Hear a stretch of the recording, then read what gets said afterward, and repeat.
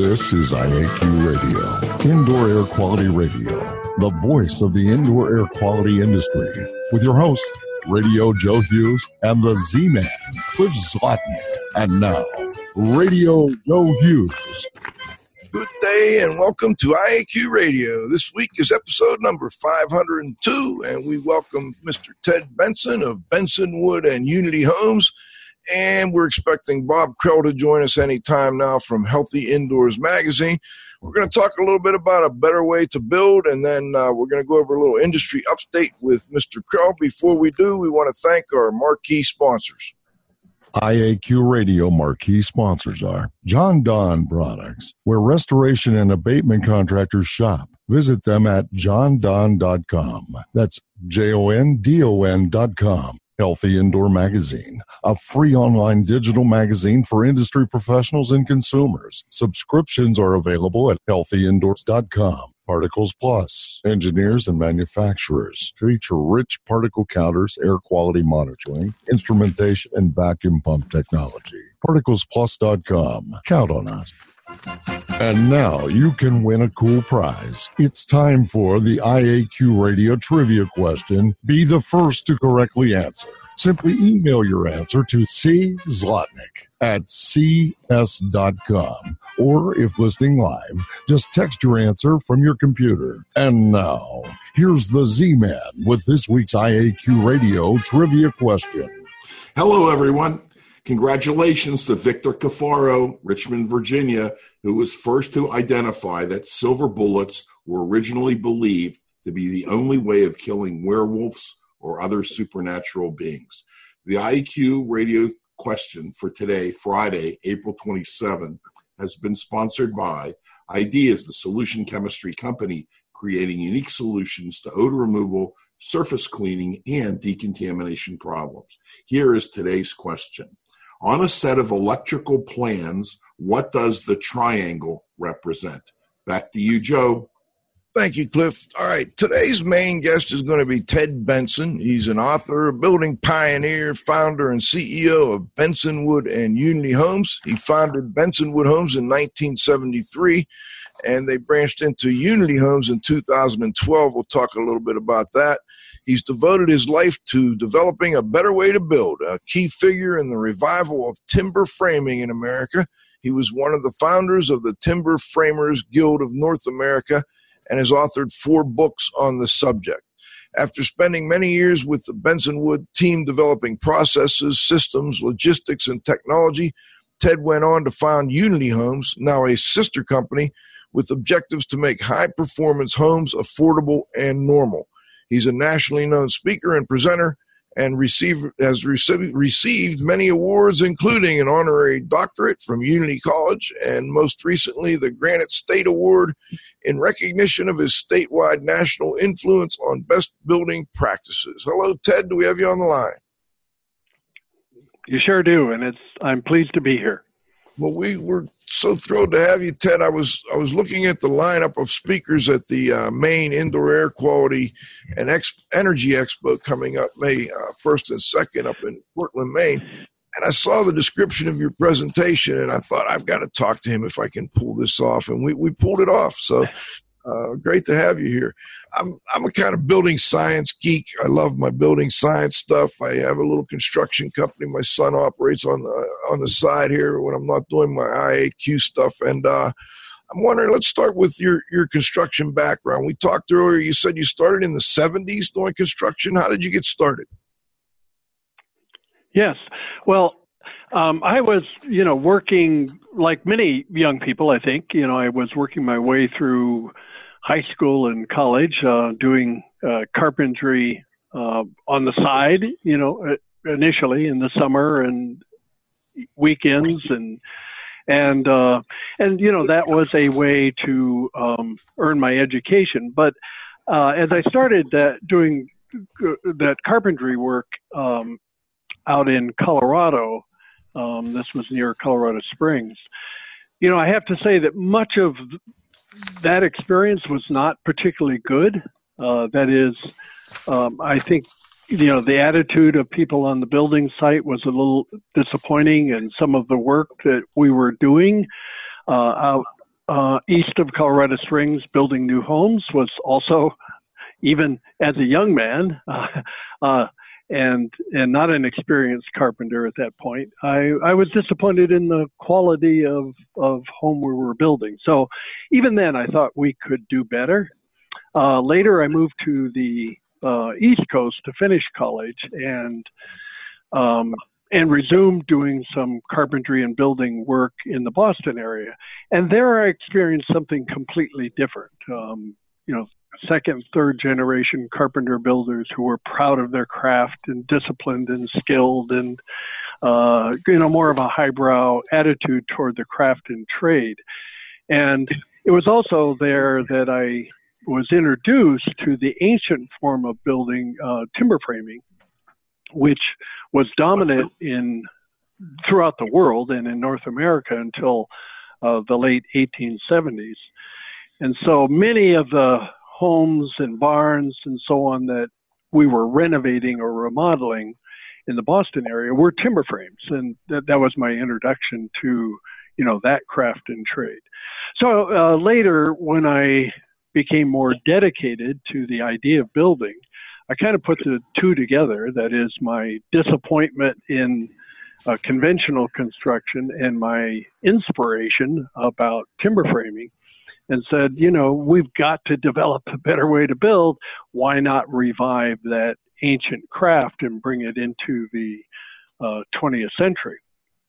So as a young, carpenter, builder, a little bit idealistic, a little bit unrealistic, that was the vision and mission of our company as we launched it.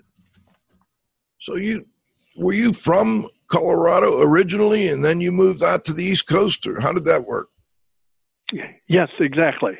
And why would anybody move from Colorado, sunny Colorado, to New England, cold and sometimes dark and wet New England? It's only because I chased a wonderful woman. So we hear that a lot. So I hope you can appreciate that. Absolutely. And you look at a beautiful area up there. We were talking before the show. You're kind of on the border of western New Hampshire and almost on the border with Vermont. Exactly. We're just adjacent to the Connecticut River, which divides New Hampshire from Vermont. And so our primary facilities are very, very close to the border. Pretty area too. Tell listeners a little bit about what makes timber framing different from conventional construction and what the advantages are to timber framing.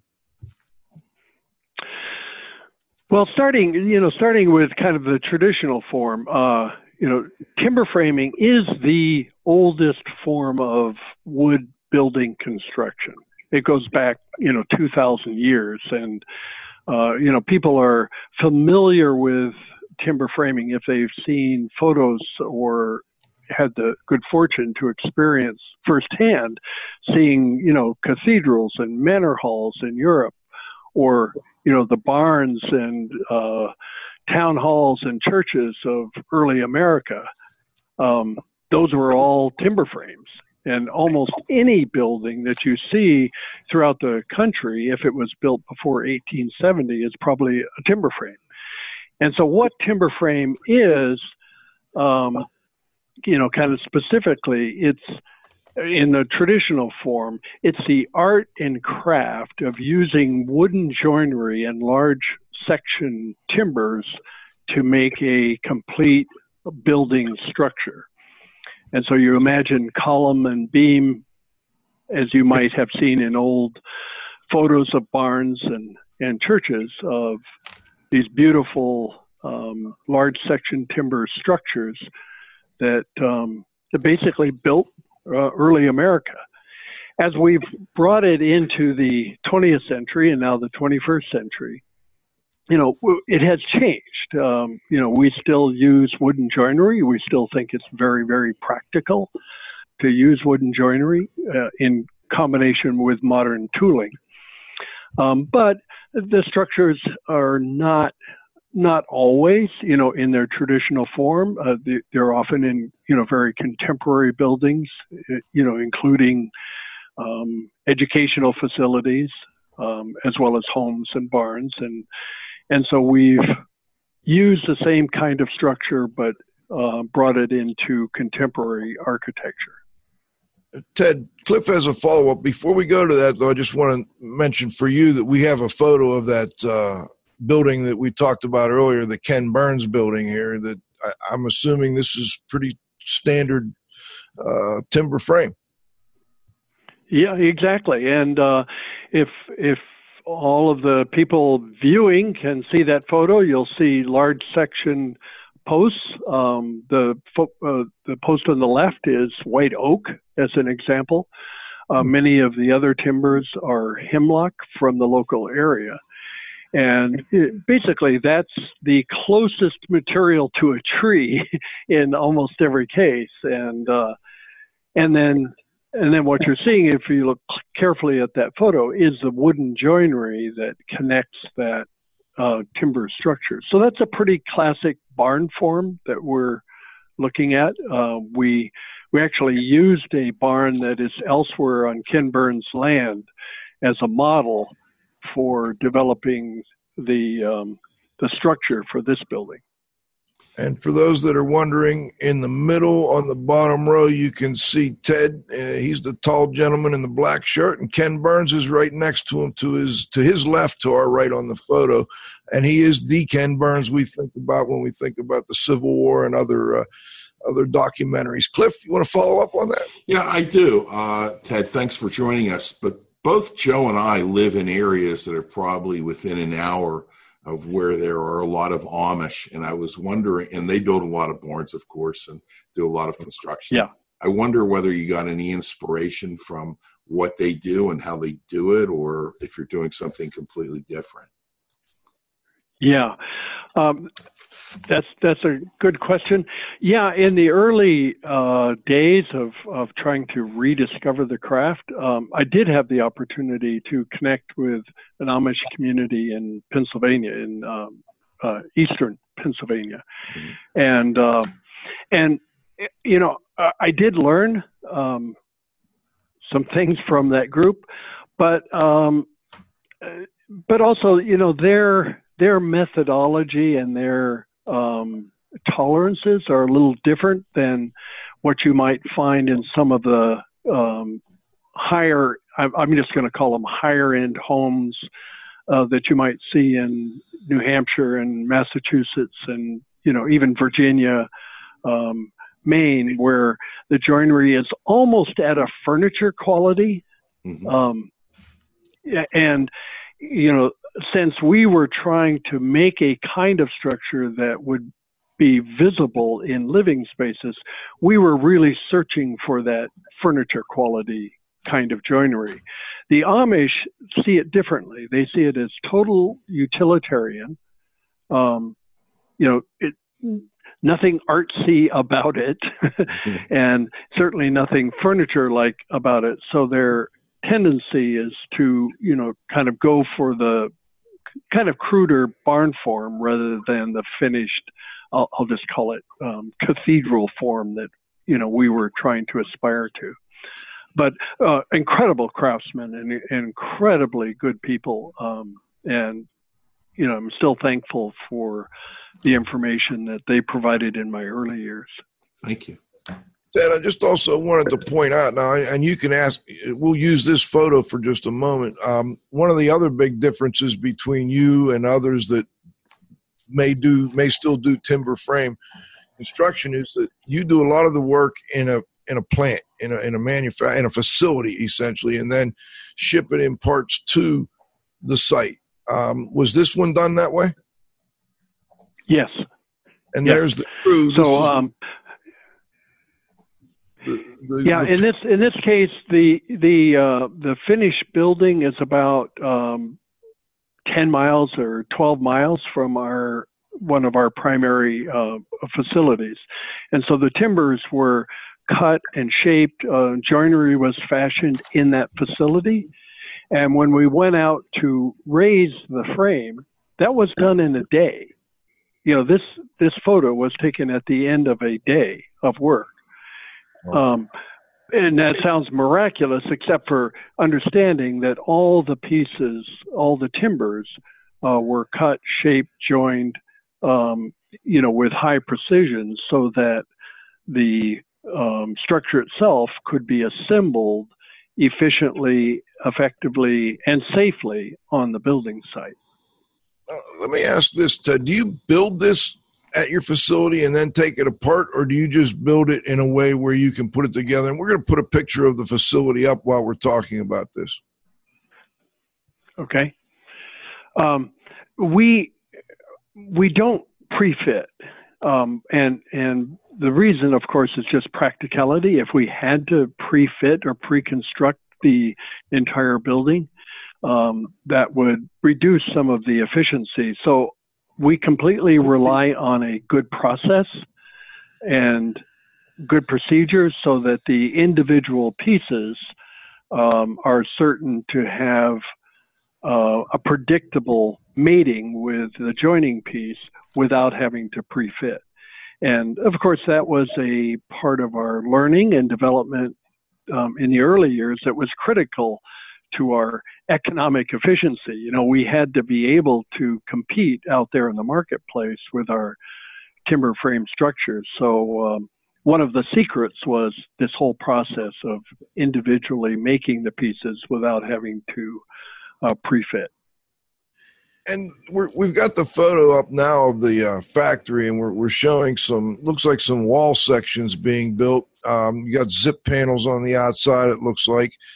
And looks like a lot of this is very much automated, although it looks like you have maybe 100 people working in that plant or working for the company on the last photo. Those were all your employees, correct? Yeah. Yes. So, but let's talk about the company associates, and then I'll say something about the plant. Okay.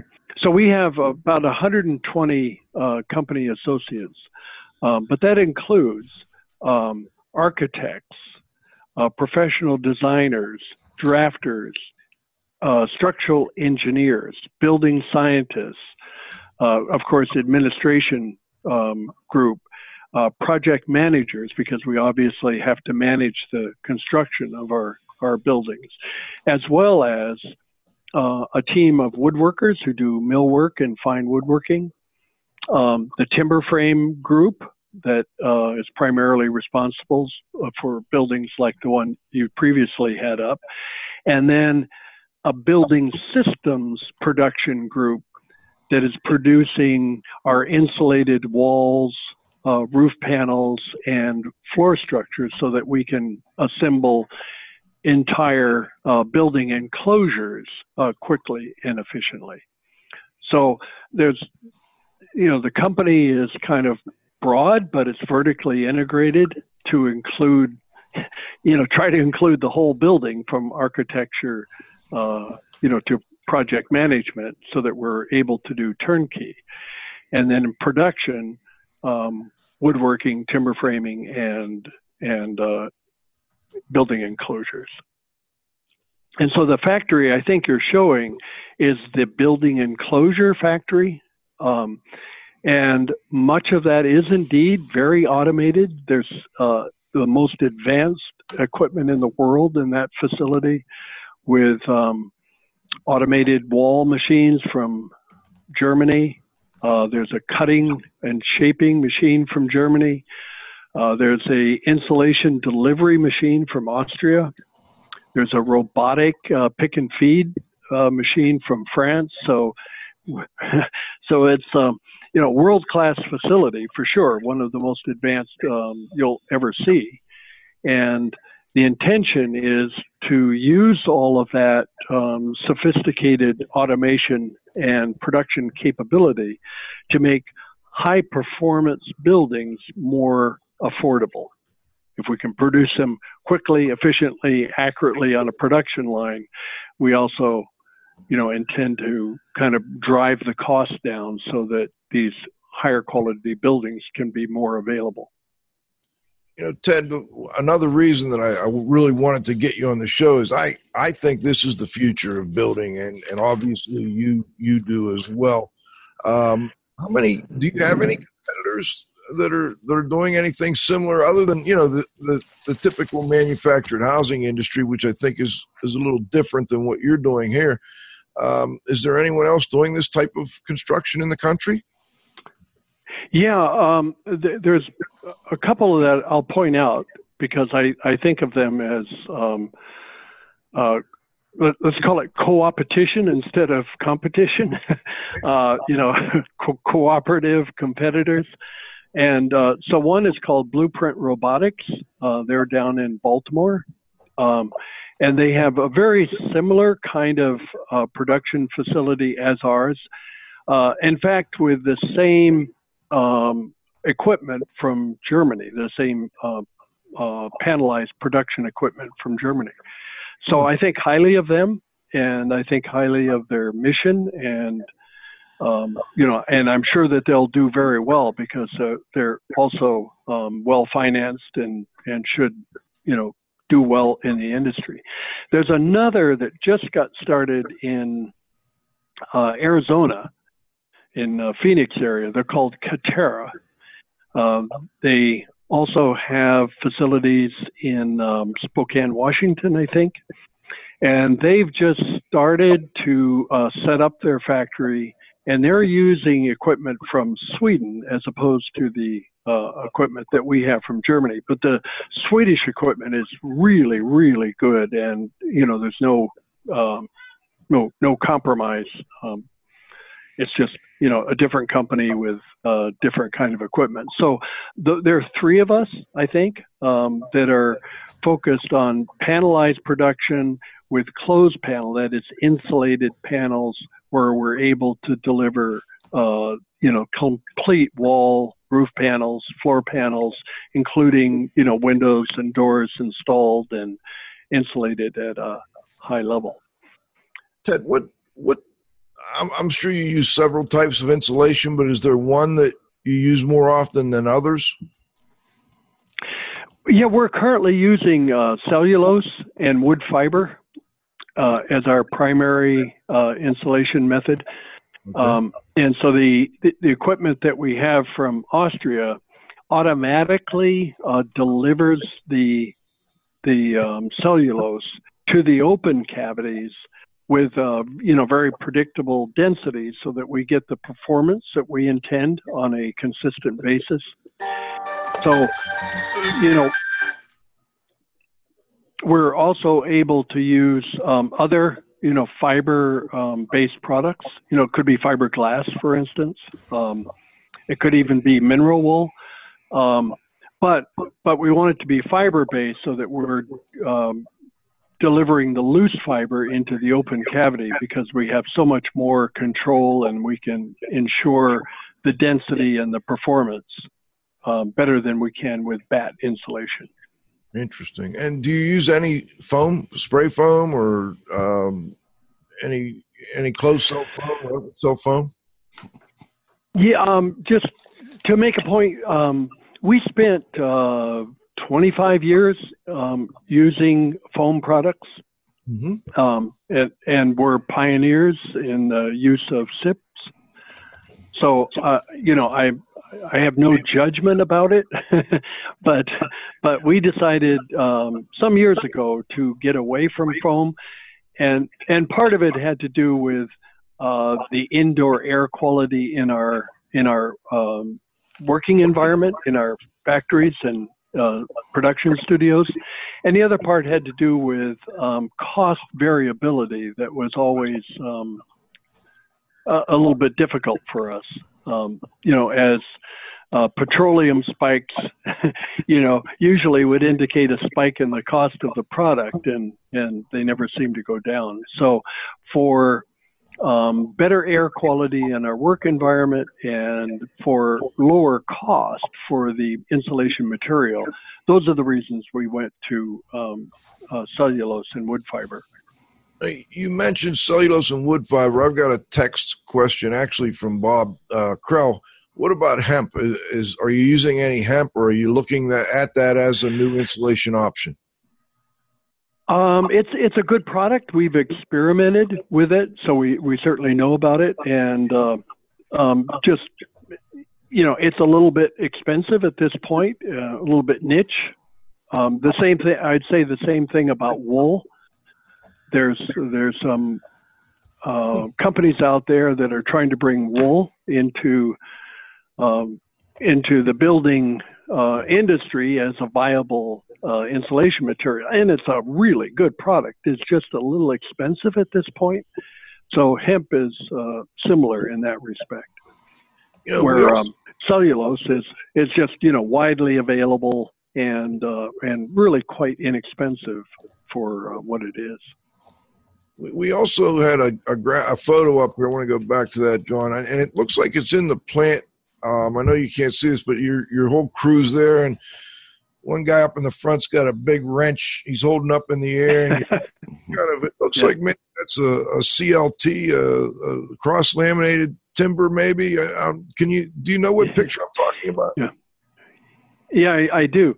The truss is a what we call a mass timber truss. Those are glulam timbers in the top cord and the bottom cord of this big massive truss, and those were a part of the Common Ground school that we built in central Connecticut, which had a combination of a mass timber structure and CLT panels that were used for the wall panels and for the roof panels.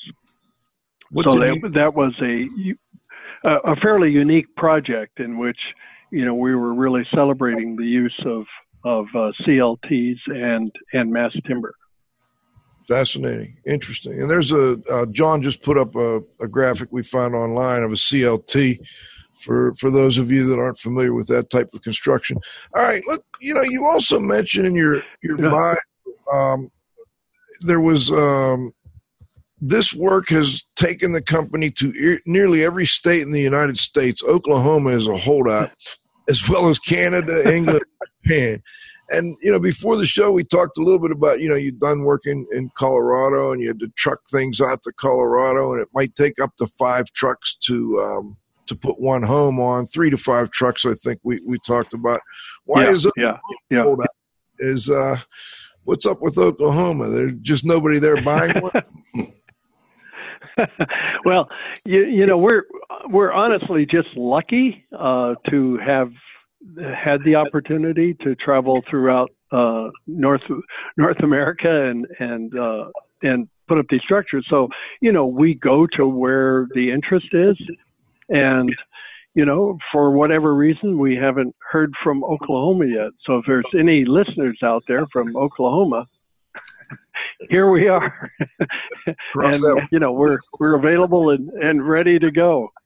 Great. But so we've been, for instance, to Alaska on several projects. We put up 2 in Hawaii. We've been to England. We put up 2 homes in Japan. So there's really kind of worldwide interest in really high quality building. I will say that, just to make sure your listeners understand that when we ship over, a really long distance, it is a premium. It is a cost premium to, get that building up because of the shipping distance. But it's also, an extraordinary quality structure and building. And so there are some places where, we can compete at that kind of premium level, which is why someone would bring us to Alaska or Colorado, or also recently we were in Idaho. So when that happens, it's because there's interest in our extraordinary quality. Now, I know you're also interested in bringing this type of building and technology to more of the masses, let's say, the people that maybe can't afford the highest quality, but might be looking for something more economical. Can you talk to listeners a little bit about your efforts in that area? Yes. So, that's actually the reason why we founded Unity Homes. Basically to take everything that we had learned and developed, including our factory production and our software development, our processes and efficiency, to bring that into the middle and lower market. And so that was a reason for Unity Homes. And the difference is, in Unity, we've standardized a lot of the building geometry and the kind of the library of building elements so that there's more production repetition in our products. And we've simplified the buildings that we offer in Unity so that we can make, these really high quality homes and buildings more available and more affordable. But to make a point, Joe, that you were just referring to, because of that, Unity does not ship as far. We stay pretty close to the Northeast. A 400-mile radius is fairly practical for Unity, and that is to keep the cost down, so we're not doing any extraordinary shipping cost in order to deliver our Unity homes at a more affordable and normalized price. And this mission in Unity is so important to our company and to what we believe in, that our long-term intention is to build factories in other states so that we can bring that product regionally, to other parts of the country. And so we are actively looking at other geographies that would make sense for Unity's growth, and we expect that we'll be making those kinds of decisions in the next 3 to 5 years. Well, if you ever consider southwestern Pennsylvania, let me know. I love what you're doing. We're going to take a little break, and when we come back, we're going to talk about a little more about the levels of certification. So, for instance, you have Passive House on your list of things you can do, LEED certification, DOE Zero Energy Ready. We're going to talk a little bit more about that, but first we've got to stop and thank our sponsor. IAQ would like to thank our association sponsors. The Indoor Air Quality Association, a nonprofit multidisciplinary organization dedicated to promoting the exchange of indoor environmental information through education and research. Visit them at iaqa.org. Gray Wolf Sensing Solutions, who use advanced sensor software technology and embedded computers to provide superior environmental test instrumentation. Visit them, wolfsense.com. IAQ marquee sponsors are John Don Products, where restoration and abatement contractors shop. Visit them at johndon.com. That's JONDON.com. Healthy Indoor Magazine, a free online digital magazine for industry professionals and consumers. Subscriptions are available at healthyindoors.com. Particles Plus, engineers and manufacturers feature rich particle counters, air quality monitoring, instrumentation, and vacuum pump technology. ParticlesPlus.com. Count on us. And I also want to mention our newest association sponsor, the Restoration Industry Association, one of the premier associations for those of you in the restoration industry. So look forward to working with them a lot more in the future. And we've got one more coming on next week. I'm just going to leave a teaser out there and let you know we've got another new sponsor coming on. All right, we're back for the second half of our interview. We've got Ted back on the line, Ted Benson Wood, and Unity Homes. Ted, let's talk a little bit more about some of these programs you've been working with and developing homes for. And while you are doing that, John's going to put up a few more graphics here. The first one is the school. You know what? Maybe first we could talk a little bit about this one, Ted. It's a school. The photo shows the gym. Looks like a garage door that's open. Somebody's playing a little basketball in there. I believe it's a school, unless it's somebody that built a little community center or a home with a basketball hoop in it. Do you know which one I'm talking about? I'm not sure, but I think that is actually a home. That's a home with a recreation center, and it also has a large dining room and a kitchen so that they can entertain lots of neighbors. So that's actually a private residence. Well, the one I'm seeing looks like it's got maybe some lab desks or something like that in an entrance to the right here on the second floor. Oh, that's a different one. Yes. Yeah, I'm sorry. That is a school. It's an outdoor focused education center in Peru, Vermont, and it's a very unique building. You'll see the timber structure in there, and I'm not entirely sure which photo you're seeing, but if it has some natural logs as a part of the construction, and white pine that comes from this area for the rafters and some of the columns. It was designed to be net zero, so to produce as much energy as it uses. It was also designed to be LEED platinum. So, that was a very high level of green certification.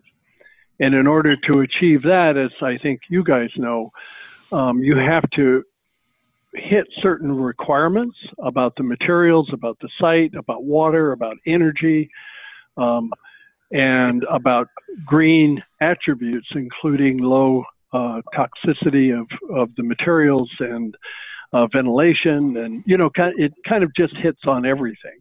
Sure. So that was a pretty special project and quite successful in terms of actually achieving some very high goals, net zero and LEED platinum. And this is all pretty much wood. You don't see much steel or concrete in this building, do you? No. The roof and metal. Certainly Metal roof, yeah. So let's celebrate wood. and so that's a good example of what I was talking about earlier, where that is a rather contemporary structure with a timber frame in it, but not a timber frame like you would see in an ancient barn or an old house or an old town hall. It's really our modern iteration of the ancient craft, putting a timber structure with wooden joinery and lots of other wood with the panels and the walls and so on, to make a wonderfully attractive, warm, beautiful environment, mostly just plain celebrating the material itself. We're putting up a couple other ones here. Put this one up, John. This is a lake home, beautiful home here. I'm just kind of going through some of these, and while we're talking a little bit about these programs. Now, you do the LEED, and I assume this is if people want them. I'm wondering, how often do people who purchase a home, let's say, request something like LEED certification? Very seldom. Okay. To be honest, it's very, very seldom. However, sometimes we want to achieve some level of certification, and because our buildings are inherently, so green and so energy efficient, usually we don't have to work really hard to get, to some level of LEED certification. So sometimes it may be for our benefit to, have another LEED certification under our belt, but generally clients don't want to pay for the administration of it, for instance. Sure. And sometimes it's necessary to do something extra to get a point, and it sometimes that costs extra money, and for most homeowners, I'll be honest and say, a LEED certification isn't necessarily tied to more value in most parts of the country. It's not true everywhere. I think in California it's been recognized a little bit more and seems to have inherent real estate value, but I wouldn't say that's necessarily true in the areas that we primarily work. No, we've only got about 5 minutes left. I know you've got to run, but I wanted to ask you about the net zero energy. That's the DOE program. Are all of your homes now net zero or net zero ready, or what? If not, what percentage of them are?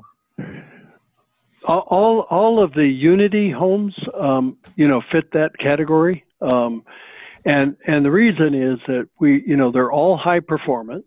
So they're using a very, thick wall and roof membrane, and they're all tend to be triple glazed. So triple glazed windows. Mm-hmm. And so the performance is automatically high.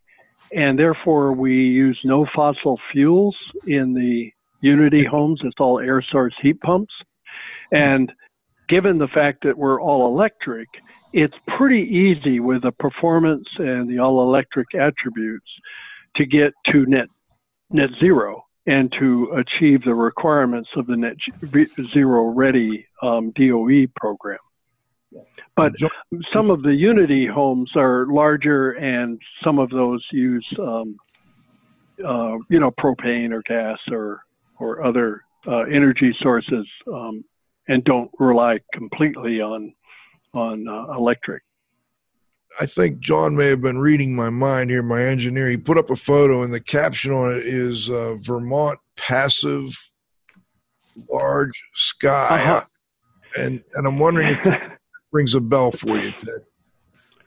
Yeah, so we have done several passive house projects. And for those who are unfamiliar with that, it's really the highest energy standard in the world. It was a program that came out of Germany, but it's now practiced in many parts of the world, and a whole host of builders across North America have now adopted passive house as a standard in some cases, or as an option in others. And it's remarkable. The idea of passive house is to be so energy efficient that you don't need a heating system at all. Now, in truth, you don't always achieve it. And so most of the passive houses have some form of backup heat, in case, of the worst case scenario. But they are absolutely remarkable. With the one that you're looking at has an R62 roof and 51, I think, on the walls. And so the walls are like 14 to 16 inches thick. The roof are 18, 20 inches thick. So I'm a fan of passive house. I think it's a great idea, and really pushes the envelope, with air tightness and ventilation and indoor air quality being, really heightened as an attribute. Where I've stepped away from it a little bit is, I don't know that we're not going to get to affordability if all of the buildings need to be at a passive house level. So the Unity homes have kind of stepped down a little bit, just below passive house, so that we can achieve the same thing in air tightness, which is free. It's just good workmanship. And we can provide the same kind of ventilation. We can also use air source heat pumps, because we have a low energy load. So yes, we do some passive houses, but not always passive houses. And you're looking at a photo of one of them. Yeah, I think we now have the photo of the interior up. I could be wrong. It looks like there's a wood burner in there, though. Is that? Yeah, that's their only backup. Gotcha. Well, I know. And that one's in northern Vermont. So it's remarkable what they've achieved with that. Ted, I know you've got to run here shortly. I got one more. Actually, I had two more questions, but one of them is, I think hopefully you quickly get this one, then we'll get to the last one. What do you think as far as the use of 3D printing, robotics with construction? Is that coming our way? Robotics for sure. At some level of robotics for sure, you're going to see more and more of that. And in fact, I think I mentioned it earlier that in our factory, we actually have some robotics. We have a new machine for our timber construction that is actually called a robot drive. And it's just remarkable what this machine can do, with its 6-axis, has a tool magazine with 14 different tools and a single robot arm that can grab any tool and work from any side and do anything. It could carve Edison's head on the end of a timber. So robots are coming, and robots are relevant right now. 3D printing, I think it's a little further down the road. On the other hand, I think where it will become most important and relevant in the industry is in the shaping of certain kinds of components rather than the whole buildings. Just given, the scale of things, building whole homes is, it's a linear process and it's possible, but I don't think it's immediately practical. But buildings, using a 3D printer to make some parametric building components, I see that in the near future. Excellent. Ted, I think you kind of answered the last question other than, I was talking about what the future looks like, and you've kind of just answered that. Is there anything you'd like to add before we go?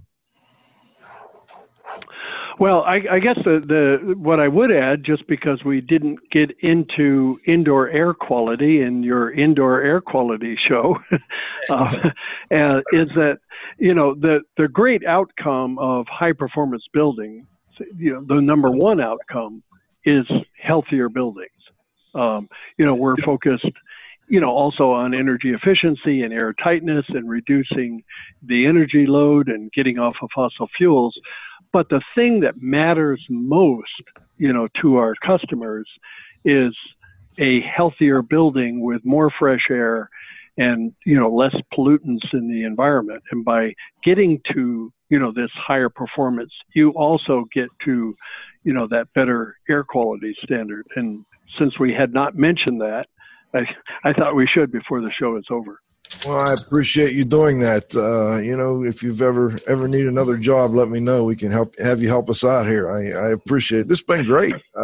Very, very enjoyable. Very nice to talk to you and get a chance to look at what you're doing. We've been putting up some other photos of projects of yours. We got one up by a lakeside right now, beautiful home. You're doing some great stuff, and I think you are the future of this industry. So, Ted, thanks again for joining us. Well, thanks for having me on. I enjoyed the conversation a lot. All right. And let's go over to Mr. Bob Krell. Bob, gotta get Bob on here. Bob, do we have you on? There he is. Hi, Bob. Oh, no video, no audio. Not audio. No, I was muted here too. Hey, how are you? Great, buddy. How are you? Living the dream, guys. Yeah. Anything you'd like to add? He's in the green room, Joe. He's in the green room. Well, quick qualifier on that. We're completely torn apart to be set for the IAQ and Energy Show next week, I should say. So we've torn our studio apart and taking a ton of the video gear with us. So this is what is left: green screen and a computer. You're not going to give us the weather station there. I can't do that today. You got to wait till next week for that. So how was the Home Performance Conference? It was good. It was good. It was attended, the report I got from their staff was it was around 1,400 attendees, which, I think is a good turnout for an event, being that, a lot of the industry events we're seeing, certainly on the indoor environmental side don't come anywhere near that. So that's, to me, that's good numbers based on what we're seeing on other events. Big theme there. I mean, the big theme was healthy buildings. I mean, it really was. That's, I didn't have an opportunity to see a lot of sessions, because we were there with the magazine as an exhibitor. So you know how that goes. I'm stuck in the booth 90% of the time. But so the healthy buildings thing was the big theme, and that's now for those of you that aren't familiar with that particular conference, it's primarily people in the energy world, I guess the home performance guys that are out there air sealing and insulating homes, and they are really putting a big push on to get into.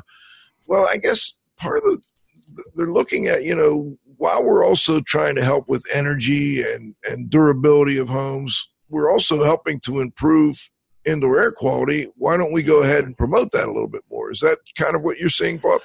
Yeah, I think it goes a bit deeper than that, though. They are, like BPI has launched the Healthy Home Evaluator program. Kevin Kennedy, Joe Medosh are big on that. And there's, so I think there is definitely a drive from that industry to meld the indoor environmental community into the building performance community, which honestly makes a lot of sense. I mean, we went that route years ago. I was a BPI certified contractor, 12 years ago? Because it does make sense. Holistically, you need to look at a building practically, from the environmental standpoint, both the indoor air quality and the energy performance and the sustainability of the facility. Well, if you want to continue making a living in this business, that's something you'll at least consider. And I know it did, helped you, and it's been good for me to be involved with these guys as well. Let me go back though to a more, I read your interview with Greg Long in the last Healthy Indoors magazine, actually last month, I guess it was. Susan Valenti and I both. I mean, she actually was more of the interviewer. I was more of the interviewee in that one. But anyway, Susan, and she did a great job. And I thought it was fascinating to see that you both kind of agreed that the whole indoor air quality world kind of morphed out of NADCA's early days to some degree. I mean, is that, did I catch that right? Yeah, I mean, I don't know if we can take total credit for creating the indoor air quality industry. I think that would be that'd be a bit pompous, but I do think we were a driving factor from the actual practitioner side. I do think we had a lot to do. I mean, you certainly had the regulatory and the academia, doing their thing, but we definitely, I think, were able to bring the practitioner into the discussion. So I do think we influenced it. Yes. And that organization seems to be doing well. I want to make sure I'm right. Were you at their conference as well this year? Yeah, I keynoted a session there. Was like a month ago, a month and a couple of days. Typical attendance. I mean, it's a small conference, but it's with very big production. Yes. Seriously, it's a very high-end produced conference. I mean, they use a high-end production company to do their sound and audio, or sound and lighting, and it's a well-done affair. They've gone to upper-level hotels in the last several years with their conventions, which makes it a little cost-prohibitive probably for some people, but it's certainly it's a high-end event. Yeah. How many people do they get? 300, maybe? 350, 400. I mean, it's hard to, that's another one of those. I flew in, did my presentation, and I was out the next day, so I only saw a fraction of it. But what I saw looked like it was fairly well attended. I mean, they're able to draw about 25, 30, maybe even 40% of their members in engagement, which, they only have about 1,000 members-ish, and they bring a lot of them there. Did you get through the exhibit hall at all? Were you able to look around? Yeah. Anything new? That's one of the things Greg and I were talking about. I don't see a lot of change happening. I mean, there's always new things. That's not fair. But I haven't seen any massive evolution since the days, back in the 80s when we were taking ChimScan cameras and taping them to chimney sweep brushes and stuffing them through the damn things. It's like, so I mean, yes, in all fairness, yes, there's some advancement, but it still seems like it's still the same mindset. And when I know you were at IAQA, there was another one where you interviewed Martin O'Malley. What conference was that? That was the New York State Green Building Conference earlier this month.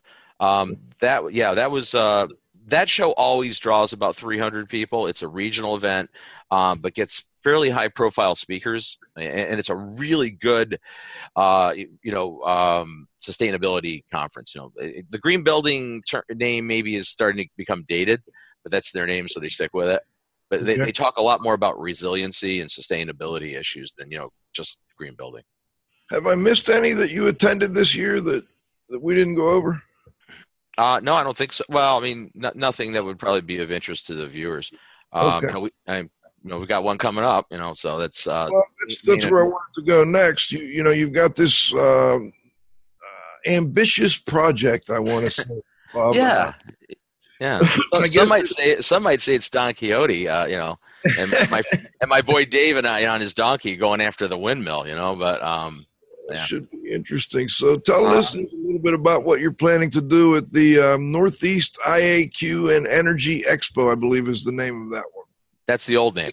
The name is actually IAQ and Energy 2018. So what this is the 19th annual conference sponsored by the Maine Indoor Air Quality Council. So new name adopted this year, the IAQ and Energy 2018. It's in Portland, Maine next week, May 1st and 2nd, Tuesday and Wednesday.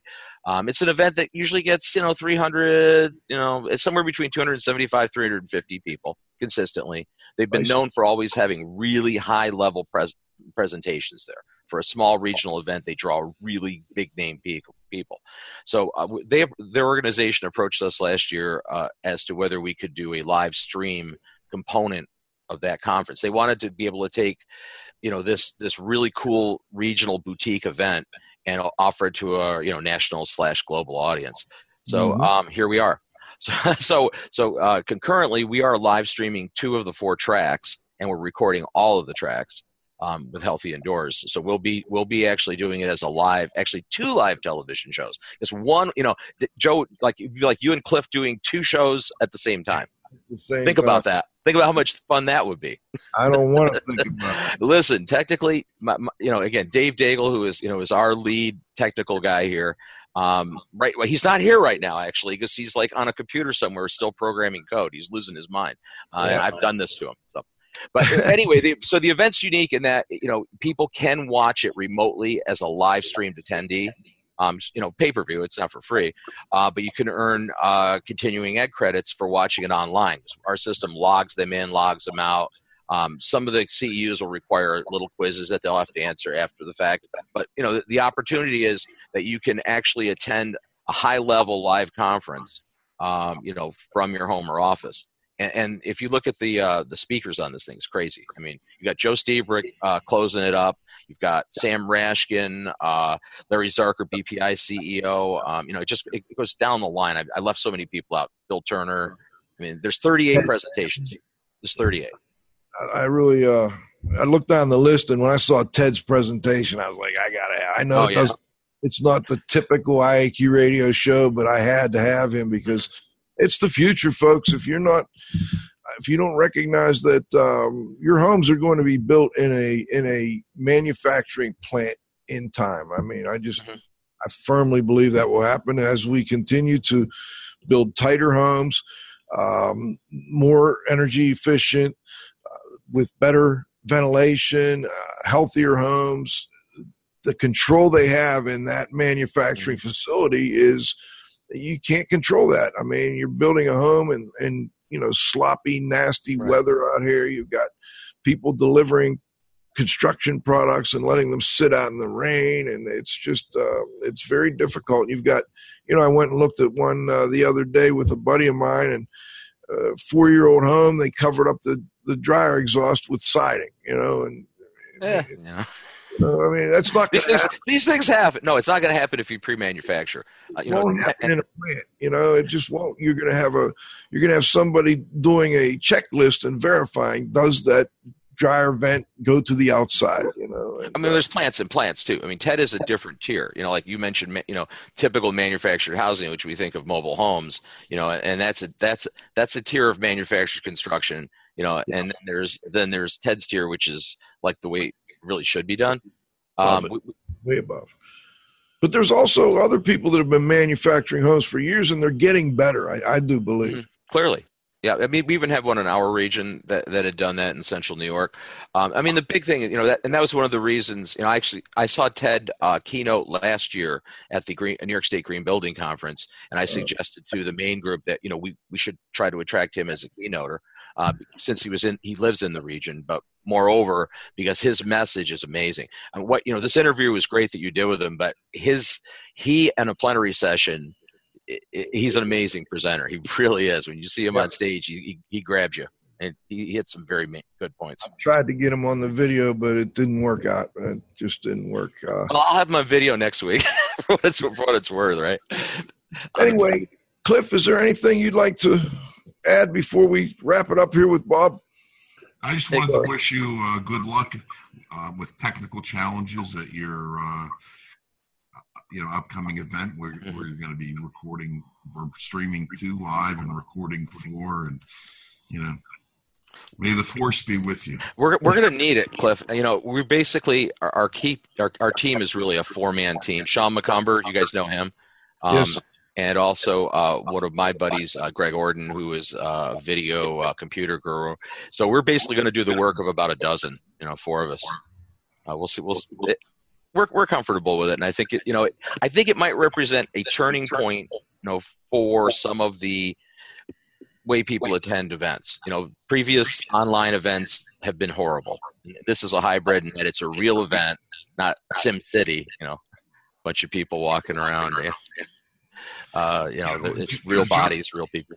Joe and I have talked about it for years. We actually could see the day where no one is there live. It's just a convention people can attend, by saving the expense and travel and so on and so forth. And you just kind of move from person to person. I think it's coming. Yeah, but I think that would suck.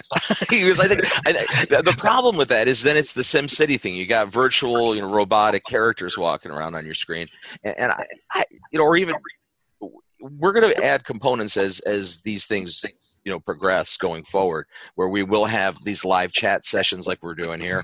But I still think if you take it and don't have a live event, you don't have the feel of that live audience, it's going to lose so much. It's to just simulate it. You can't simulate a live event, I don't think. It has to be live. I don't disagree. You put in laughter. All right. Go ahead, Bob. Final plug.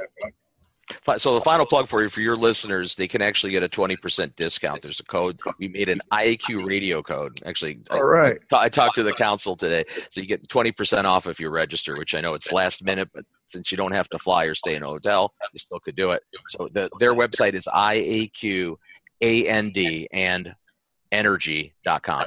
You can get there, and the code will be IAQ radio for you guys. That's next week, right? That is next week, yes. It's next Tuesday it starts. Tuesday. Well, that gives us Monday to get the word out a little bit anyway. All right. Thank you, Bob. I appreciate it. Hey, guys, always fun. Always love having you. Hello, Susan. Always great to have you join us. And Ted was great. I loved and really enjoyed talking with Ted Benson today. Benson Wood and Unity Homes. And, of course, Bob Crow, Healthy Indoors Magazine, at the controls. John, you got to have faith. And John, you should have seen his face when you started putting ideas in my head about doing 2 things at once. He was like, don't do that. It's a challenge. And, of course, my co-host, the Z-Man, Cliff Zlotnick, will be back next Friday at noon with the next episode of IAQ Radio. For IAQ Radio, I'm Spike Reel saying thanks for listening.